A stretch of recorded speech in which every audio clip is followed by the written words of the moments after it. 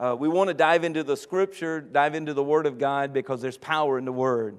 Every time we open the Scripture, I want you to expect the supernatural strength and awesomeness of God to just surge in and through you. Boy, we got to see the Word for what it is. This is the Word of God. It is divinely inspired, breathed. It has the breath of God in it. You know, God took clay, and with His breath, He made mankind. And that same breath comes from His Word into our lives. So you may be dry, and there may be some dirty areas of your life, and there may be some crust about your life right now, but let the breath of God come in through His Word and bring life into that area. And to purge and to sanctify and to raise up with the Zoe life and that sozo manifest of His Word in us. Amen? He sent His Word and He healed us. He healed us. There's healing in His Word. There's deliverance in His Word. There's salvation in His Word. There's power in His Word. I wish somebody would get happy and say, let's get in the Word. Amen and amen. Let's look in the book of Colossians, New Testament. We're still on our Merry Christmas theme. And tonight, as we are looking at Merry Christmas, we're going to be under that looking at God's awesome plan. God's awesome plan. And we're going to be looking at the three stages of God's awesome plan. But Colossians chapter 1, verse 26. The mystery which has been hidden from ages and from generations, but now has been revealed to His saints. I want you to take joy right here, because you and I, through Jesus Christ, been sanctified, we've been justified, and we are now the saints of God. We are kings and priests. So this mystery that has been hidden, this mystery for generations and generations and ages past, had all wanted to be a partaker of this mystery, but it was hidden from them. But now it's been revealed to us. I don't think sometimes we realize just the precious treasure we have in having the whole gospel. The whole gospel. Here, Genesis to the book of Revelation, we have the uninterrupted and the wholly inspired gospel revealed to us. Verse 27. To them God willed to make known what are the riches of the glory of this mystery among the Gentiles. We know that you and I, the Gentiles, have been grafted into the vine, that all the promises of God, the covenants of God are now, we've been grafted in. Galatians 3 tells us that Christ has redeemed us from the curse of the law by becoming a curse for us. For cursed is he who hangs on a tree, so that the blessing of Abraham may come even to us, the Gentiles. So we can be partakers of this divine mystery that has been hidden from ages past. But now God willed, it is God's will, to make it known. And this word known means to make it manifest, not just head knowledge, but where you know and you're walking in that truth. You're walking in that glory. You're walking in that divine presence. So to them, God willed to make known what are the riches of the glory of this mystery among the Gentiles, which is Christ in you, the hope of glory. Christ in you, the hope of glory. I want us to kind of take a picture, a wide shot view of the Word of God, and realize that from the beginning to the end, there's been a lot of things that have transpired, from God creating man, Satan getting involved in the picture, the fall of man, but then the restoration of man, and now what you and I have in being called to be justified in Him and to now walk as though we'd never sinned, walk in the fullness of what God has for us. See, at creation, God breathed His breath into man. And when God did that, He gave us life, and He gave us His image, and He gave us His life, and He gave us His peace, and He gave us His power, which was dominion over all the earth. He said, I give that unto you. And He gave us His expressed love in creating even a bride, a helpmate for man. And we know the story, how man disobeyed God, and through this disobedience, and it breached this bond that was between man and God, and opened the door for curses to come in. And before we stand here and throw any stones at Adam or Eve tonight, let us look into our own lives and realize that there have been areas in our lives that we've been disobedient as well. And when we disobey the plan of God for our lives, and we kind of listen to what the devil is tempting us to do, and we kind of lean his way and we move in rebellion towards him, we open up the door for the enemy to come in and to violate us, to violate our destiny and try to derail us so that we can never finally fulfill God's purpose for our lives. So disobedience is something that the enemy has been tempting mankind to do in going away from God rather than towards God ever since the beginning. Now, when this happened with Adam and Eve, we know immediately they go and they see themselves as naked, they're ashamed, they're hiding themselves from God. This breach is evident. And that breach goes through their generations that follow after them. As we see their first sons, the two sons are fighting and one kills the other out of jealousy because that breach of that separation from God brought them, derailed him from God's plan, and now he's starting to manifest the will of Satan on earth. When we're not walking with God, no matter if we realize it or not, we become instruments of unrighteousness rather than instruments of righteousness. That's why disobedience is such a dangerous thing. We are to simply obey the Lord and obey the authorities that He has placed over us. We don't have the wisdom they have. We don't have the responsibility they have. But we know that we can trust those authorities that God has put over us. But when the enemy comes in, he wants to get us to break with the authorities that are over us and break ultimately with God so that he can get us isolated. He can get us pulled out of our path and destiny, so then he can start bringing this destruction in our lives. So we see that this separation took place, and in the Old Testament, throughout the Old Testament, there's the first, you would say, stage that we're talking about tonight, where they saw God as the God who is out there. So when you read the Old Testament, except for a few occasions, especially David and his writings, you're going to see most of them referring to God who is out there. They would pray, "Oh God, out there, come over here," or "Dear God, help me to get over there." Now we find for how the enemy wants to still make us believe that God is out there, and it's seen and evident in the way we pray at times as well. Well, where we say, "God, draw me nearer. God, up there. I need help down here." And we see God is away from us. God is distanced from us, or we are distanced from Him. That's an Old Testament mindset when we have this mindset that God is out there. And it is man who put Him there. It is our disobedience and our rebellion that puts Him in that distance of our mind. Just like when Adam and Eve made a conscious choice to disobey God, their decisions caused them and their generations to follow after them to live on a toxic dump of centuries of disastrous decisions that we see throughout the Old Testament, into the New Testament, and even into our very lives today if we're not careful.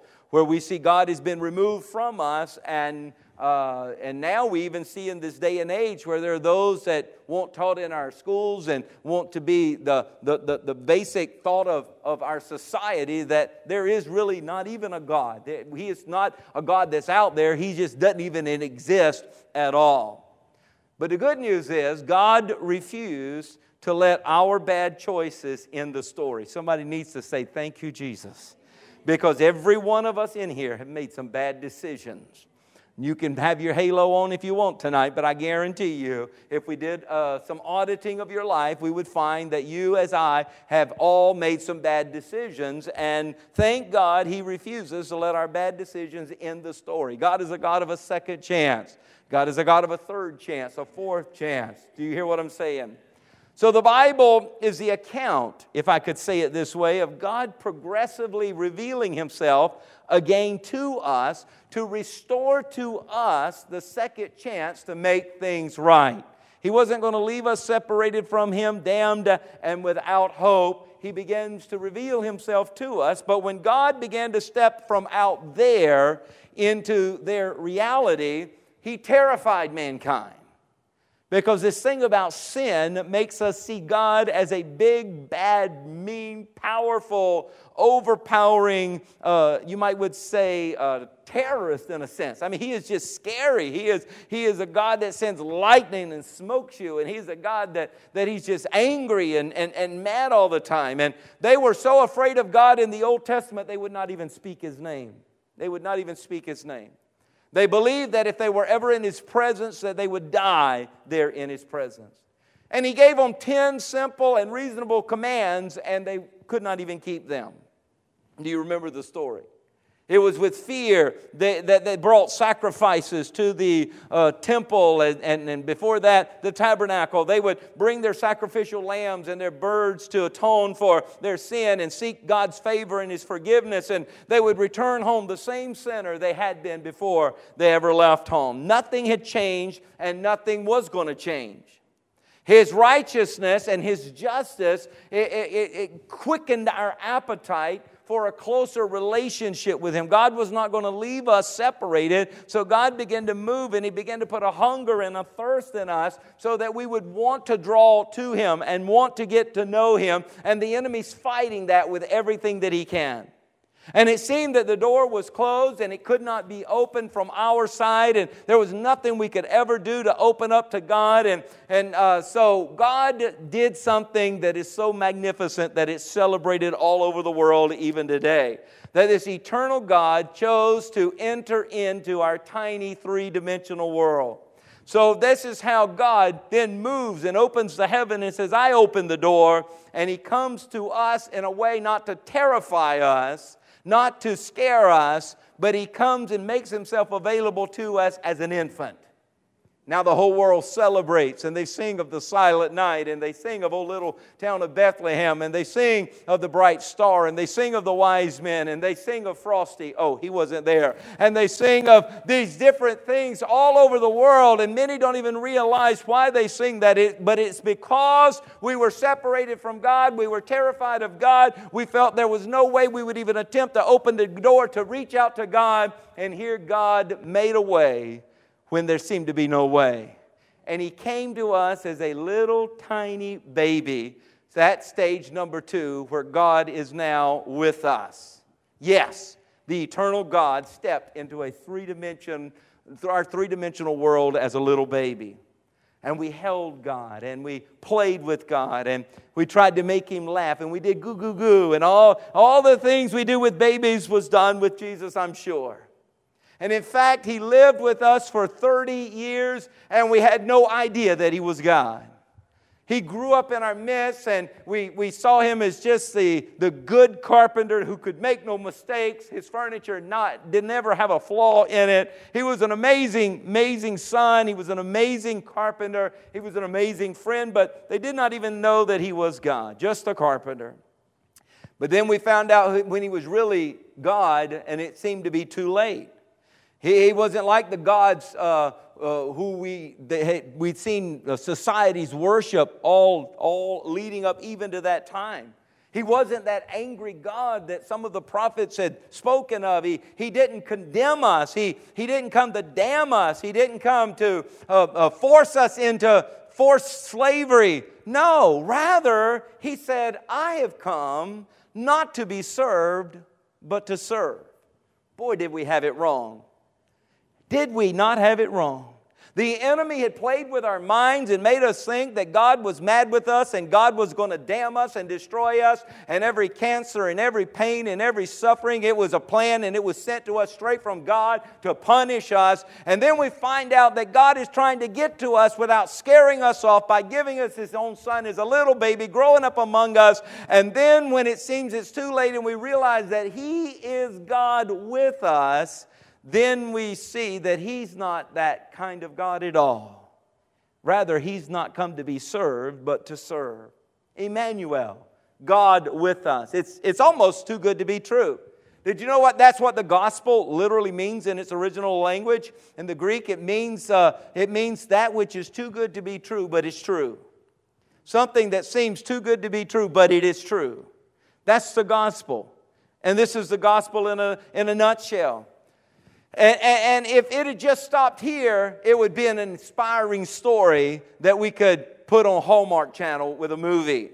God is a baby coming to dwell among us, living and eventually dying for us. And on the third day, rising for us and promising to come back for us. It would have been an inspiring story. But I need for you to know that the birth and the life and the death and the resurrection of Jesus Christ, that story in itself empowers no one.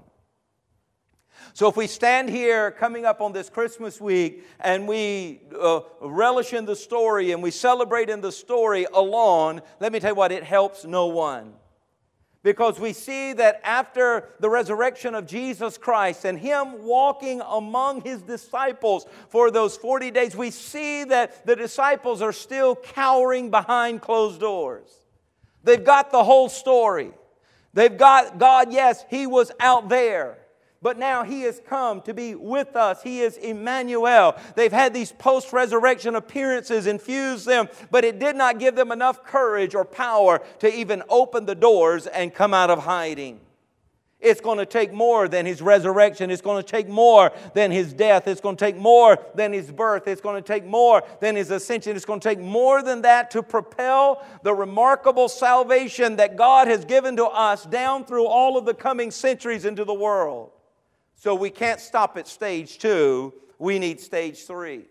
And stage 3 is not God out there or God with us, but God in us.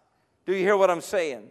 So as we celebrate this Christmas season and we celebrate, yes, God came, Emmanuel, God with us, but it must not stop there. That's not the end of the story. We must see that if we're going to have an impact on our family, and if we're going to have an impact on our community, if we're going to have an impact on our society that we live in, we must go to stage 3 where it is God in us. Hallelujah.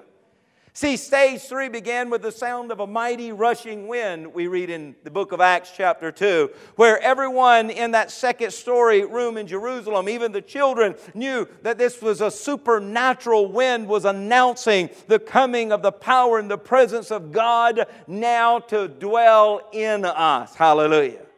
And it leaped from their history into their very present age, and it was the literal presence of God, of their fathers, coming as fire. I think it's amazing why, going back to see that it was John the Baptist in Matthew 3:11. Did he not say, I indeed baptize you with water but unto repentance, but he who is coming after me, who's mightier than I am, whose sandals I'm not even worthy to carry. He says, He will baptize you with the Holy Spirit and fire. He was preparing them that this God with us is also now going to be a God in us. He's going to bring us, He's going to baptize us, He's going to fill us with His presence and with His fire. See, fire for centuries proclaimed the presence and the power of God for Abraham, for Isaac, for Jacob. It was with Moses in the wilderness where it was a fire, the pillar of fire by night, the presence of God with them even in the night hour, and the power of God with them even in the night hour. I'm here to encourage each and every one of you who are listening that yes, Jesus Christ did come to be with us. He is Emmanuel, but He also, as He was ascending into the heavens, He said, tarry in Jerusalem until you get God in you. Hallelujah. He said, I've made provision that I'm sending my Holy Spirit, and I'm going to not be only on you, but I'm going to dwell in you. I'm going to fill the house. I'm going to fill the temple. Your body's a temple of the Holy Ghost. Hallelujah. Can you imagine here? I don't think they could have never imagined what would happen where these pieces of fire broke off and came to rest upon each of their heads. We are not only in a corporate relationship with God, but I'm here to tell you we are in an individual relationship with God. That we're not to just come and bask and praise God for God coming and being with us and being out there and with us, but we need to get that intimate relationship, open our hearts and open our minds and open our homes and open our lives for the fire of God and the presence of God to separate and set upon each of us, that we have that intimate relationship with this Savior. We have this intimate relationship with the power. We have this intimate relationship with the presence of God. Hallelujah. Man, this is beyond belief. He is on them, as we see in the upper room, and then He moves in them. All of them. Do you get it? And He tells us it was the men, and it was the women, and it was the children, and it was the old, and it was the young. No one was left out. No one was preferred over another. It was all of them. Hallelujah. So that means no matter where you fit in the linear alignment of time, in the chronos of time, you can celebrate that God is not here to be in you. He wants to live in you. He wants to work through you. He wants to manifest His glory in and through our lives. Hallelujah. And once this happened, things changed. These disciples who were cowering behind closed doors couldn't take the gospel message, couldn't take the resurrection message outside the doors. They couldn't tell even their neighbor outside their door about Jesus. Now we see there's a power in them to accomplish something they could not do before. And Peter gets up and he reaches back 800 years into Israel's history to a little book in Joel, and he begins to quote in Acts 2:16 and following, and he says, "But this is what was spoken by the prophet Joel, and it shall come to pass in the last days, says God, that I will pour out my spirit on all flesh. Your sons and your daughters shall prophesy. Your young men shall see visions. Your old men shall dream dreams. And on my maidservants and on my men servants and maidservants I will pour out my spirit in those days, and they shall prophesy. And I will show wonders in heaven above and signs in the earth beneath, blood and fire, vapor of smoke. The sun shall be turned into darkness, the moon into blood, before the coming of the great and awesome day of the Lord. And it shall come to pass that whoever calls on the name of the Lord shall be saved." Hallelujah.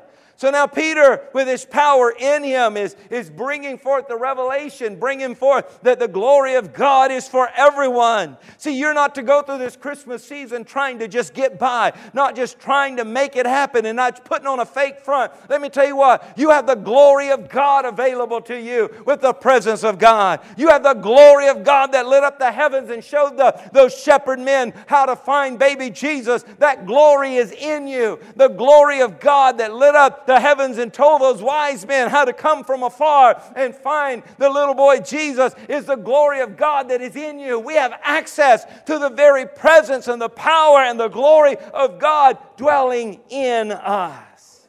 Hallelujah. I'm telling you, in these last days, I could say there are three things that are true that maybe have never been true before. And one is that God has formed a prophetic community made up of all male and female, Jews and Greek, and people of all ages, even children. Never had before happened, but now it is. We are in that age. We are in that age. We are a prophetic community. We've got to wake up to who we are in Christ. We've got to wake up to who we are with the presence and the power of God dwelling and living and flowing in and through us. We are not just people counting the days and counting the chronos of the calendar and marking our days off hoping to live another day. We are here to make a difference. We are here to change this world. We are here to turn that which is upside down right side up. We are here to be the agents of God, the agents of change. You've got to see who you are. And you have the glory in you. You have the power in you. You have the manifest nature of God in you trying to flow through you. So quench not the Holy Spirit. Second thing is there are signs in the heavens of a world falling apart. He said that in these last days. That there will be signs in the heavens of this world, this literal world that we see, this falling apart. But he goes on to close it out by saying in these last days, anyone who calls on the name of the Lord can be saved. Anyone. Anyone. That's what the Word of God says. When do people tend to call on the name of the Lord to be saved? When their world's falling apart. Exactly. When their world's falling apart. In these last days, he says the world's falling apart.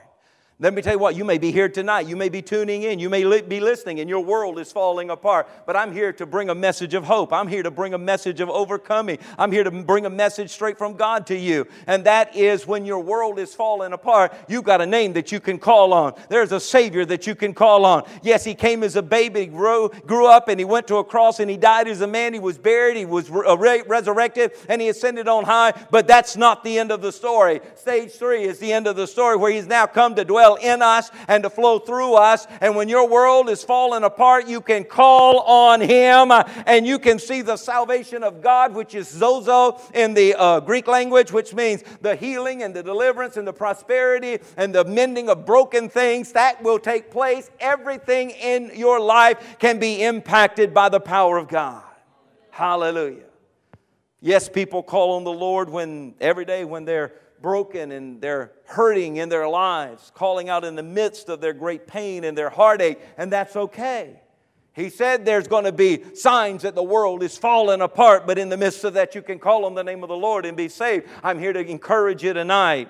You can call on His name. I've heard people call on Him in prayer in times of distress. I've heard people call on Him even with cursing on their lips. It's amazing to even hear the blend of the two, where they curse and they pray all in the same breath, calling out because their life is totally falling apart. And where others may hear that and may be turned off by it, or others may hear it and sympathize or ignore it, let me tell you what, the ear of God hears the call unto Him. Because He is a God that is not standoff. He's not a God that was going to allow the enemy to steal His creation from Him. But from day one, He has made a way. And He's been moving, progressing through time. God out there coming to be God with us. Now becoming God in us so that He could reconcile us and do a work of glory to His honor through us. Praise God. We are to be filled with the Spirit of God, which is the Spirit of Christ. You could say it's the Spirit of Christmas or Christmas. I mean, we're to be filled with that. And what better time than this week? Come on now. We're going to have opportunity with family and friends and folks in the marketplace like we've not had before. I have been run down with folks with Merry Christmas. They have been running me down. There is an open door. There is an open ear. And we, the church, we need to step up and say, yes, Jesus is here. And Jesus wants to fill you with His Spirit. And He wants to work His power in you to take anything that's messed up and fix it. Praise God. God in you. When God is in you, this is a challenge I want to give to everyone. Because like I said, we'll probably have opportunity in witness this week like we've not had in a long time. Maybe had it at Thanksgiving, I'm not sure. But when God is in us, we are to hear what He hears. So don't listen to the hustle and the bustle of the time. Don't listen to all of the noise, if I could say that, of the season until you first listen to what God in you is saying. When God is in us, we hear what God hears. We feel what God feels. I believe that's why there's an unprecedented attack of the enemy to come against us in our emotions during holiday seasons, because it's during these times of the year he is trying to keep us from feeling what God feels. He wants us to, he comes and he slams our toe with a big rock so that we're jumping around and all we're feeling is pain in our toe. And the enemy's laughing because we're not feeling what God feels. And we're caught up in our own pain. I'm here to tell you we all have pain.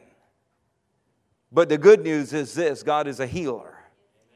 And we can, instead of being caught up in our own pain and isolating ourselves from God and others, let us embrace our God, our healer, who can take our pain away and then use us to bring pain relief to others.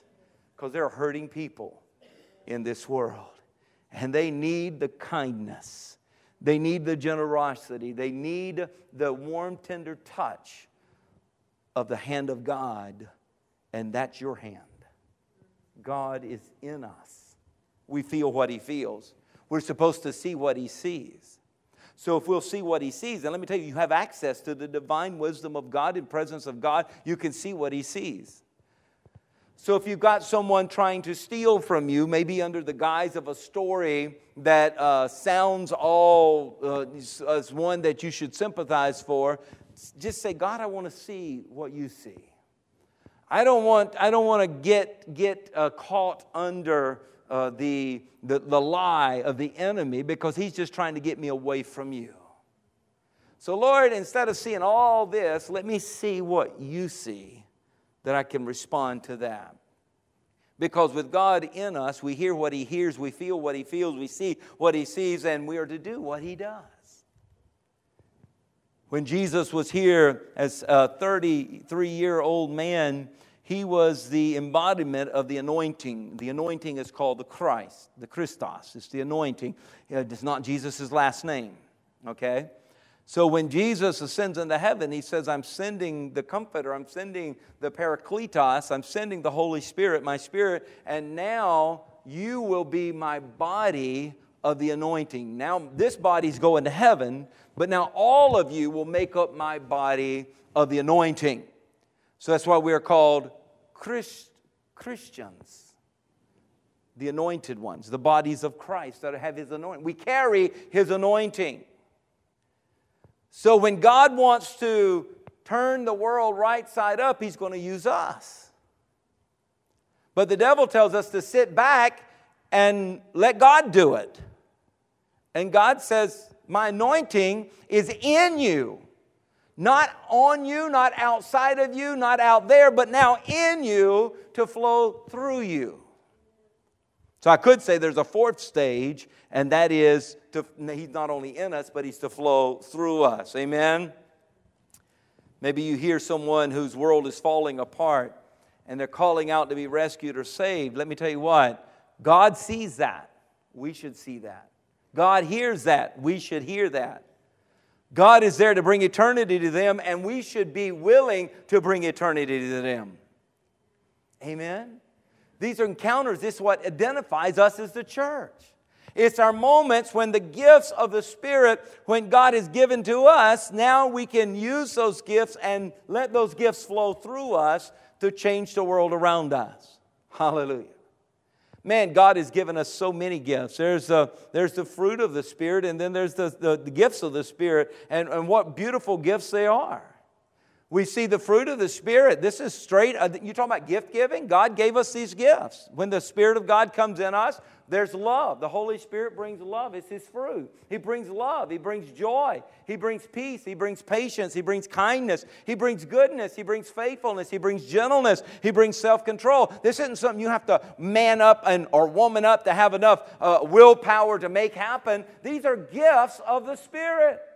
And if you realize the Spirit of God in you has brought these gifts, and you will open these gifts, how shameful it would be and ineffective it would be for you to buy gifts for your children and your children not even open them up and use them and still go around struggling when in that gift box is something that would keep them from struggling. It's a gift that you bought for them, but they'll just never use it. And in the same way, you and I with God in us, wanting to flow through us, He has provided the fruit of the Spirit. He's provided these beautiful gifts that we have. We don't have to try and love. We don't have to try and fake it till we make it with joy or peace or patience or kindness or goodness, faithfulness or gentleness or self-control. I'm telling you, we just need to open the gifts. Open the gifts. Let the fruit flow through us, in us, and around us. And give God the praise for it, because this is the power of the Spirit of God, what He is bringing through our lives. And He also brings these gifts to us. And these gifts of the Spirit that you read about in the book of Corinthians, where He says He would bring us words of knowledge and words of wisdom and faith and healings and miracles and prophecy and discernment and tongues and interpretation of tongues. These are gifts that the Spirit of God has deposited in us. With God in us, this is available to you. And these are not just for you for self-consumption. These are they're without there's an endless supply. So we are to share them with others. We're to share words of wisdom with others. Yes, God gives us words of wisdom, but we're to share words of wisdom with others. We're to share words of knowledge with others. We are to not only use the faith and grow in the faith that we have, but we're to speak into other people's lives and help share with them the hope of glory so that their faith will rise, to share with them the Word of God, their faith may be strengthened.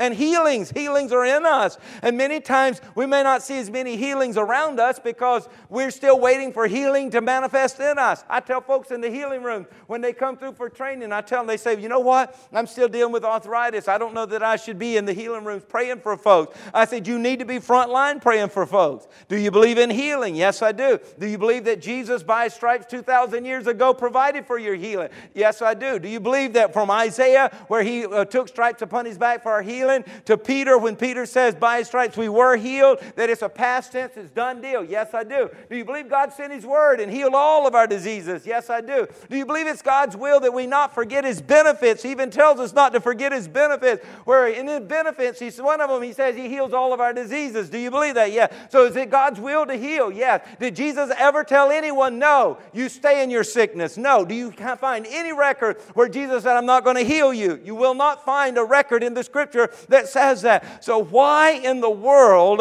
would you not, by faith, begin to pray for folks for healing? You say, because I've got arthritis. Do you believe that arthritis has been healed? Yes. Are you waiting for the manifest of it? Yes. So if God's not a man that He should not lie, why would you not go and offer someone else the healing virtue of Christ so that they could get in alignment, begin to wait for the manifest of their healing too? And they're like, well, that makes perfect sense. Yes, it makes perfect sense. Because let me tell you what, God's word is true.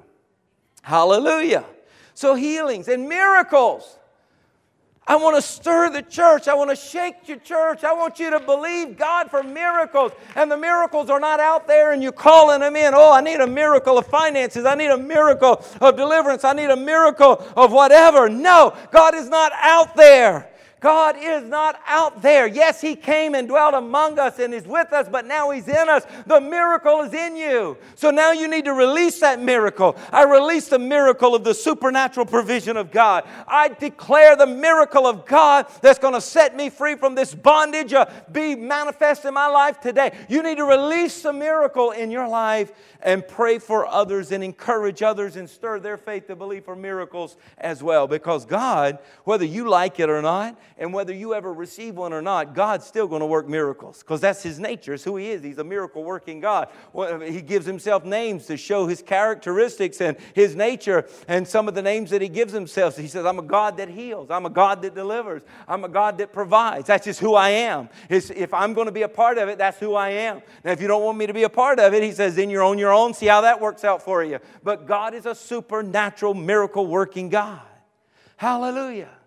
And in prophecy, let me tell you what, where you can share forth the truth of God that will shine a light in a dark place for someone, that they now see where to step and see how to walk in the way of the Lord. We need to start. You say, but I may be a little off. Get a little off so God can get you on.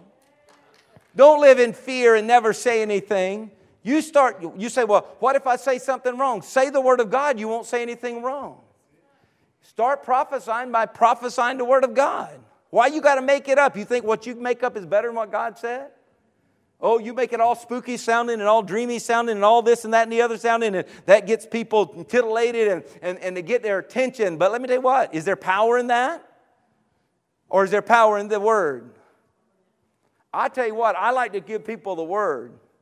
Now, if God gives me a dream to give somebody, I'm going to tell them what the Lord gave me to do. If God gives me a word that is not directly out of the Scripture quote, I'm going to give it to them. But I didn't start out that way because I was very nervous and I didn't want to offend God and I didn't want to do anything wrong. But then the Lord says, I didn't tell you to make anything up. I just told you to tell the good news. I just told you to prophesy this which is alive in print. When you prophesy and someone will hear it and believe it, it becomes a reality in their life. I'm like, wow, I can do that. And you can do that. Discernment. When God is in us, that's a gift. It's a gift. You don't have to say, oh, I'm scared. I'm scared. Is this the right business decision? Is this the right decision in education? I'm scared. I'm scared. Stop talking like that. Say, I'm a man of faith. Or if you're a woman, I'm a woman of faith. Don't say either or. You're one or the other. And it's very clear which one, you know. So you say, I'm this. I am of the Lord.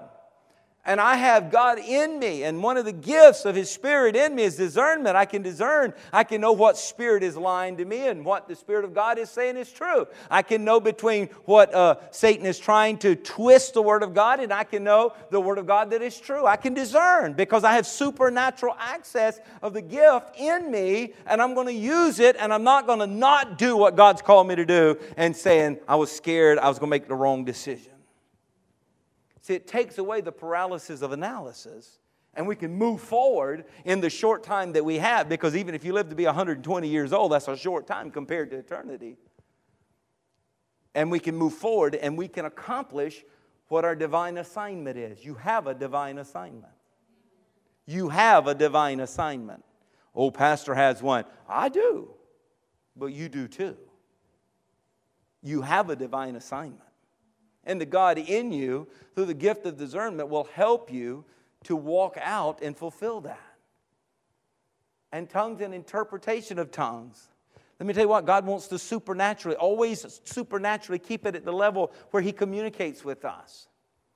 And the unbeliever comes in and the Bible says there he uses tongues with interpretation of tongues that gets the attention of the unbeliever and it wakes up something. It's like there's a blinder over their eyes. They don't even realize it's over their eyes. And we do just the opposite. We invite our friend to church, our unsaved friend that's at work or whatever, and we invite them to church, and we pray that sister so-and-so don't shout and dance the aisle. And we pray brother so-and-so don't get to shouting out and speaking in tongues and giving interpretation. We want it to be a calm service, right? And God's just the opposite.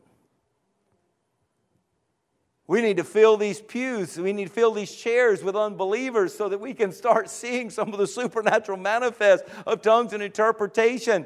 Prophecy is those for the believers, but tongues with interpretation, He says, for the unbelievers. It's something God chose to use. See, God created these unbelievers. He created them not to be unbelievers. He created them. His stamp of DNA is on them. He knows what will turn them on or open their eyes or open their ears. He knows. But we're over here trying to be all cool and 21st century religious, cool about it. So we're like, no, we want to look cool and everybody, our coolness is going to draw people and change their lives. Yeah, right. These folks need the supernatural manifest of God, just like we do in their lives. See, the gifts of the Spirit are not the prophetic for the prophetic community to indulge itself with. I don't know if you've ever seen that. You almost have a prophetic potluck. And they just come and indulge all among themselves. And that's not really what the gift is for. We live in a world that's fallen apart. And God has a plan to put it back together. And that plan is in us. His presence, His gifts, His power, when used properly, brings forth the manifest of that. Praise God. So you say, well, thank God I've got these gifts. How are they released? They're released the same way Jesus released His ministry and gifts. He would say to people, how can I serve you? Is there anything I can do for you? There's power in those questions because it will cause someone to stop and to engage you and say, you know, I really do need some help in this area. And it opens the door for you to just let the gifts of God and the power of God flow through you. And you begin to offer the supernatural presence of God and His presence. One is a S-E-N-C-E and the other one is S-E-N-T-S. So you're releasing His presence and His presence when you engage with people. And you don't have to get preachy in doing that. The good thing is you do better when you're not preachy in doing that. Hallelujah. I think it's time for stage 3 Christianity to take place. I believe we should move beyond some stylized production designed to inspire believers and attract a few sinners, but we need to become a functioning prophetic community who strategically is placed in the world and we're open for business. That we as Christians, we're open for business. And you say, well, is my warehouse going to supply? Your warehouse is in you. Your warehouse is God Himself in you. The Spirit of God. He is without end. He is without exhaustion. He is Almighty God. He is infinite in you that wants to flow through you. I pray that you would go through this Christmas week and into this new year saying, I'm open for business, for the supernatural manifest of the God who lives in me with His love and His goodness and His kindness and His salvation to flow through me to impact the lives of those around me. In John 14:12, Jesus said, most assuredly I say to you, he who believes in me, the works that I do, he will also do, and greater works than these he will do, because I go to my Father. And whatever you ask in my name, that I will do, that the Father may be glorified in the Son. If you ask anything in my name, I will do it. Hallelujah. So I ask you, did Jesus bring the hope of salvation to the lost? Your answer is yes. I ask you, did Jesus use faith to meet physical needs? You know, there was the 2 fish and the 5 loaves. Look what He did there. You remember the coin in the fish mouth that met the need there. Did Jesus meet physical needs? Yes. Did Jesus heal the sick? The answer is yes. Did Jesus encourage the downtrodden? The answer is yes. Did Jesus inspire the hopeless? The answer is yes. Yes. So Mark 16:15, he who believes and is baptized will be saved, but he who does not believe will be condemned. And these signs will follow those who believe. Do you believe tonight? Do you believe the Word of God, that God is now in you? That this is the hope of glory. He said, Christ in you, the hope of glory. This is the glory. Jesus Christ, the anointing, His presence, and His Holy Ghost is in you. He said, well, these signs shall follow those who believe. In my name they'll cast out demons. They will speak with new tongues. They will take up serpents, and they will drink deadly things and by no means hurt them. They will lay hands on the sick, and they will recover. Everything the devil has planned against you to poison your life and to come in as a serpent as he did with Eve and Adam. I'm telling you, he says, the devil can't stop you. It won't hurt you. Isn't that what Jesus said? All authority has been given to me, and now I give you all authority over all the power of the enemy, and he by no means shall hurt you. He's under your feet. Isn't that what He said? He said, these are the signs that follow those who believe. They're running demons off. They're setting people free. They're healing people. They're working miracles with people, and the devil's trying to stop them, but he can't stop them. He can't even hurt them. They're laying hands on the sick, and they shall recover. Hallelujah. That's who we are. 1 Corinthians 2:4, and I'll close with this. In my speech and my preaching were not persuasive words of human wisdom. Paul said, I didn't come and try to entice you with all these powerful, big, persuasive words and all this reasoning of man. He says, but the preaching, the proclamation of this gospel is gone forth with the demonstration of the Spirit and of power, that your faith should not be in the wisdom of men, but in the power of God. People around us need to see the power of God, but before they're going to see the power of God flowing through us, we got to believe the power of God is in us. Where is our faith? We are temples carrying we're carrying the Holy of Holies. We're carrying the Ark of the Covenant. We're carrying the very presence of God in us. The glory of God in us, the healing virtue of Christ in us, the provision of God in us. We got to believe that.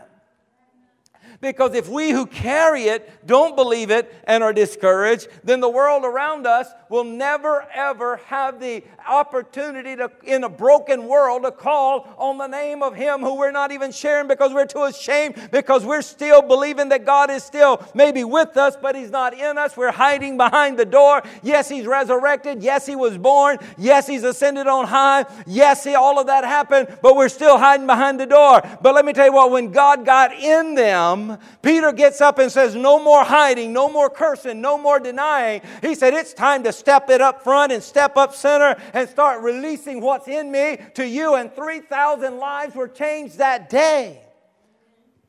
And Peter is no man that God is a respecter of man, no respecter of man. That was Peter. Let me tell you, God wants to do great things through you. But you got to believe. Yes, God is out there, but He's not remained out there. He came and dwelt among us. He is with us. But He's not only with us, He is in us. And He's not only wanting to stay in us, He wants to flow through us. I pray that the greatest Christmas present that people are going to receive this year is going to be the revelation of the glory of God that comes to them through you. I pray, Father, in the name of Jesus, Lord God, help us to turn the switch on, our faith switch, and step up and say, I am the temple of the Holy Ghost. This body is the temple of the Holy Ghost. God, you dwell in me. God, and if anybody, I pray, God, if anybody doubts that they would ask you. And you said if we would ask for the Holy Ghost, you're not like a father who a good father would give his son not a stone for fish and not a serpent for the other. But Lord God, how much more if our earthly father would give, a heathenistic father would give his son good gifts, how much more will you give the gift of the Holy Ghost to those who ask? So God, I pray if there's anyone here in doubt tonight that they have God in them, that they would ask you right now. And they would say, Father God, fill me with your Spirit. Fill me with your power. Fill me with your presence. Fill me. I open the doors of this temple and I say, God, let it be the temple of your Holy Spirit. Fill me with your presence and be God in me. And then make a promise to Him right now. God, with you in me, I want to be more sensitive to hear what you hear, see what you see, feel what you feel, and do what you do, that I might be the carrier of the glory. Lord God, that's the great mystery, that we are now the carriers of the glory of God in us, Christ in us. That's the hope of glory. Folks around us needing the glory of God. Lord God, let us be the vessels that ushers in your glory into their presence. How about make this promise to God in this prayer now? God, please use me to impact lives this Christmas for your glory. Just make that promise. God, please, I make myself available. I promise, Lord God, if you'll open the doors and you'll show me what to do, you'll let me see what I need to see, feel what I need to feel, hear what I need to hear, and I'll do what you want me to do. But just use me, God, to impact the lives of the less fortunate, the lives of those in bondage, the lives of those in pain, the lives of those downtrodden, the lives of those that seemingly are living in despair with hopelessness. Lord, use me to impact their lives for your glory. Let your glory bring forth the change on earth like it is in heaven. This is our promise, God, to you as we close out our time of study of your word and as we go into this week. In Jesus' name, amen.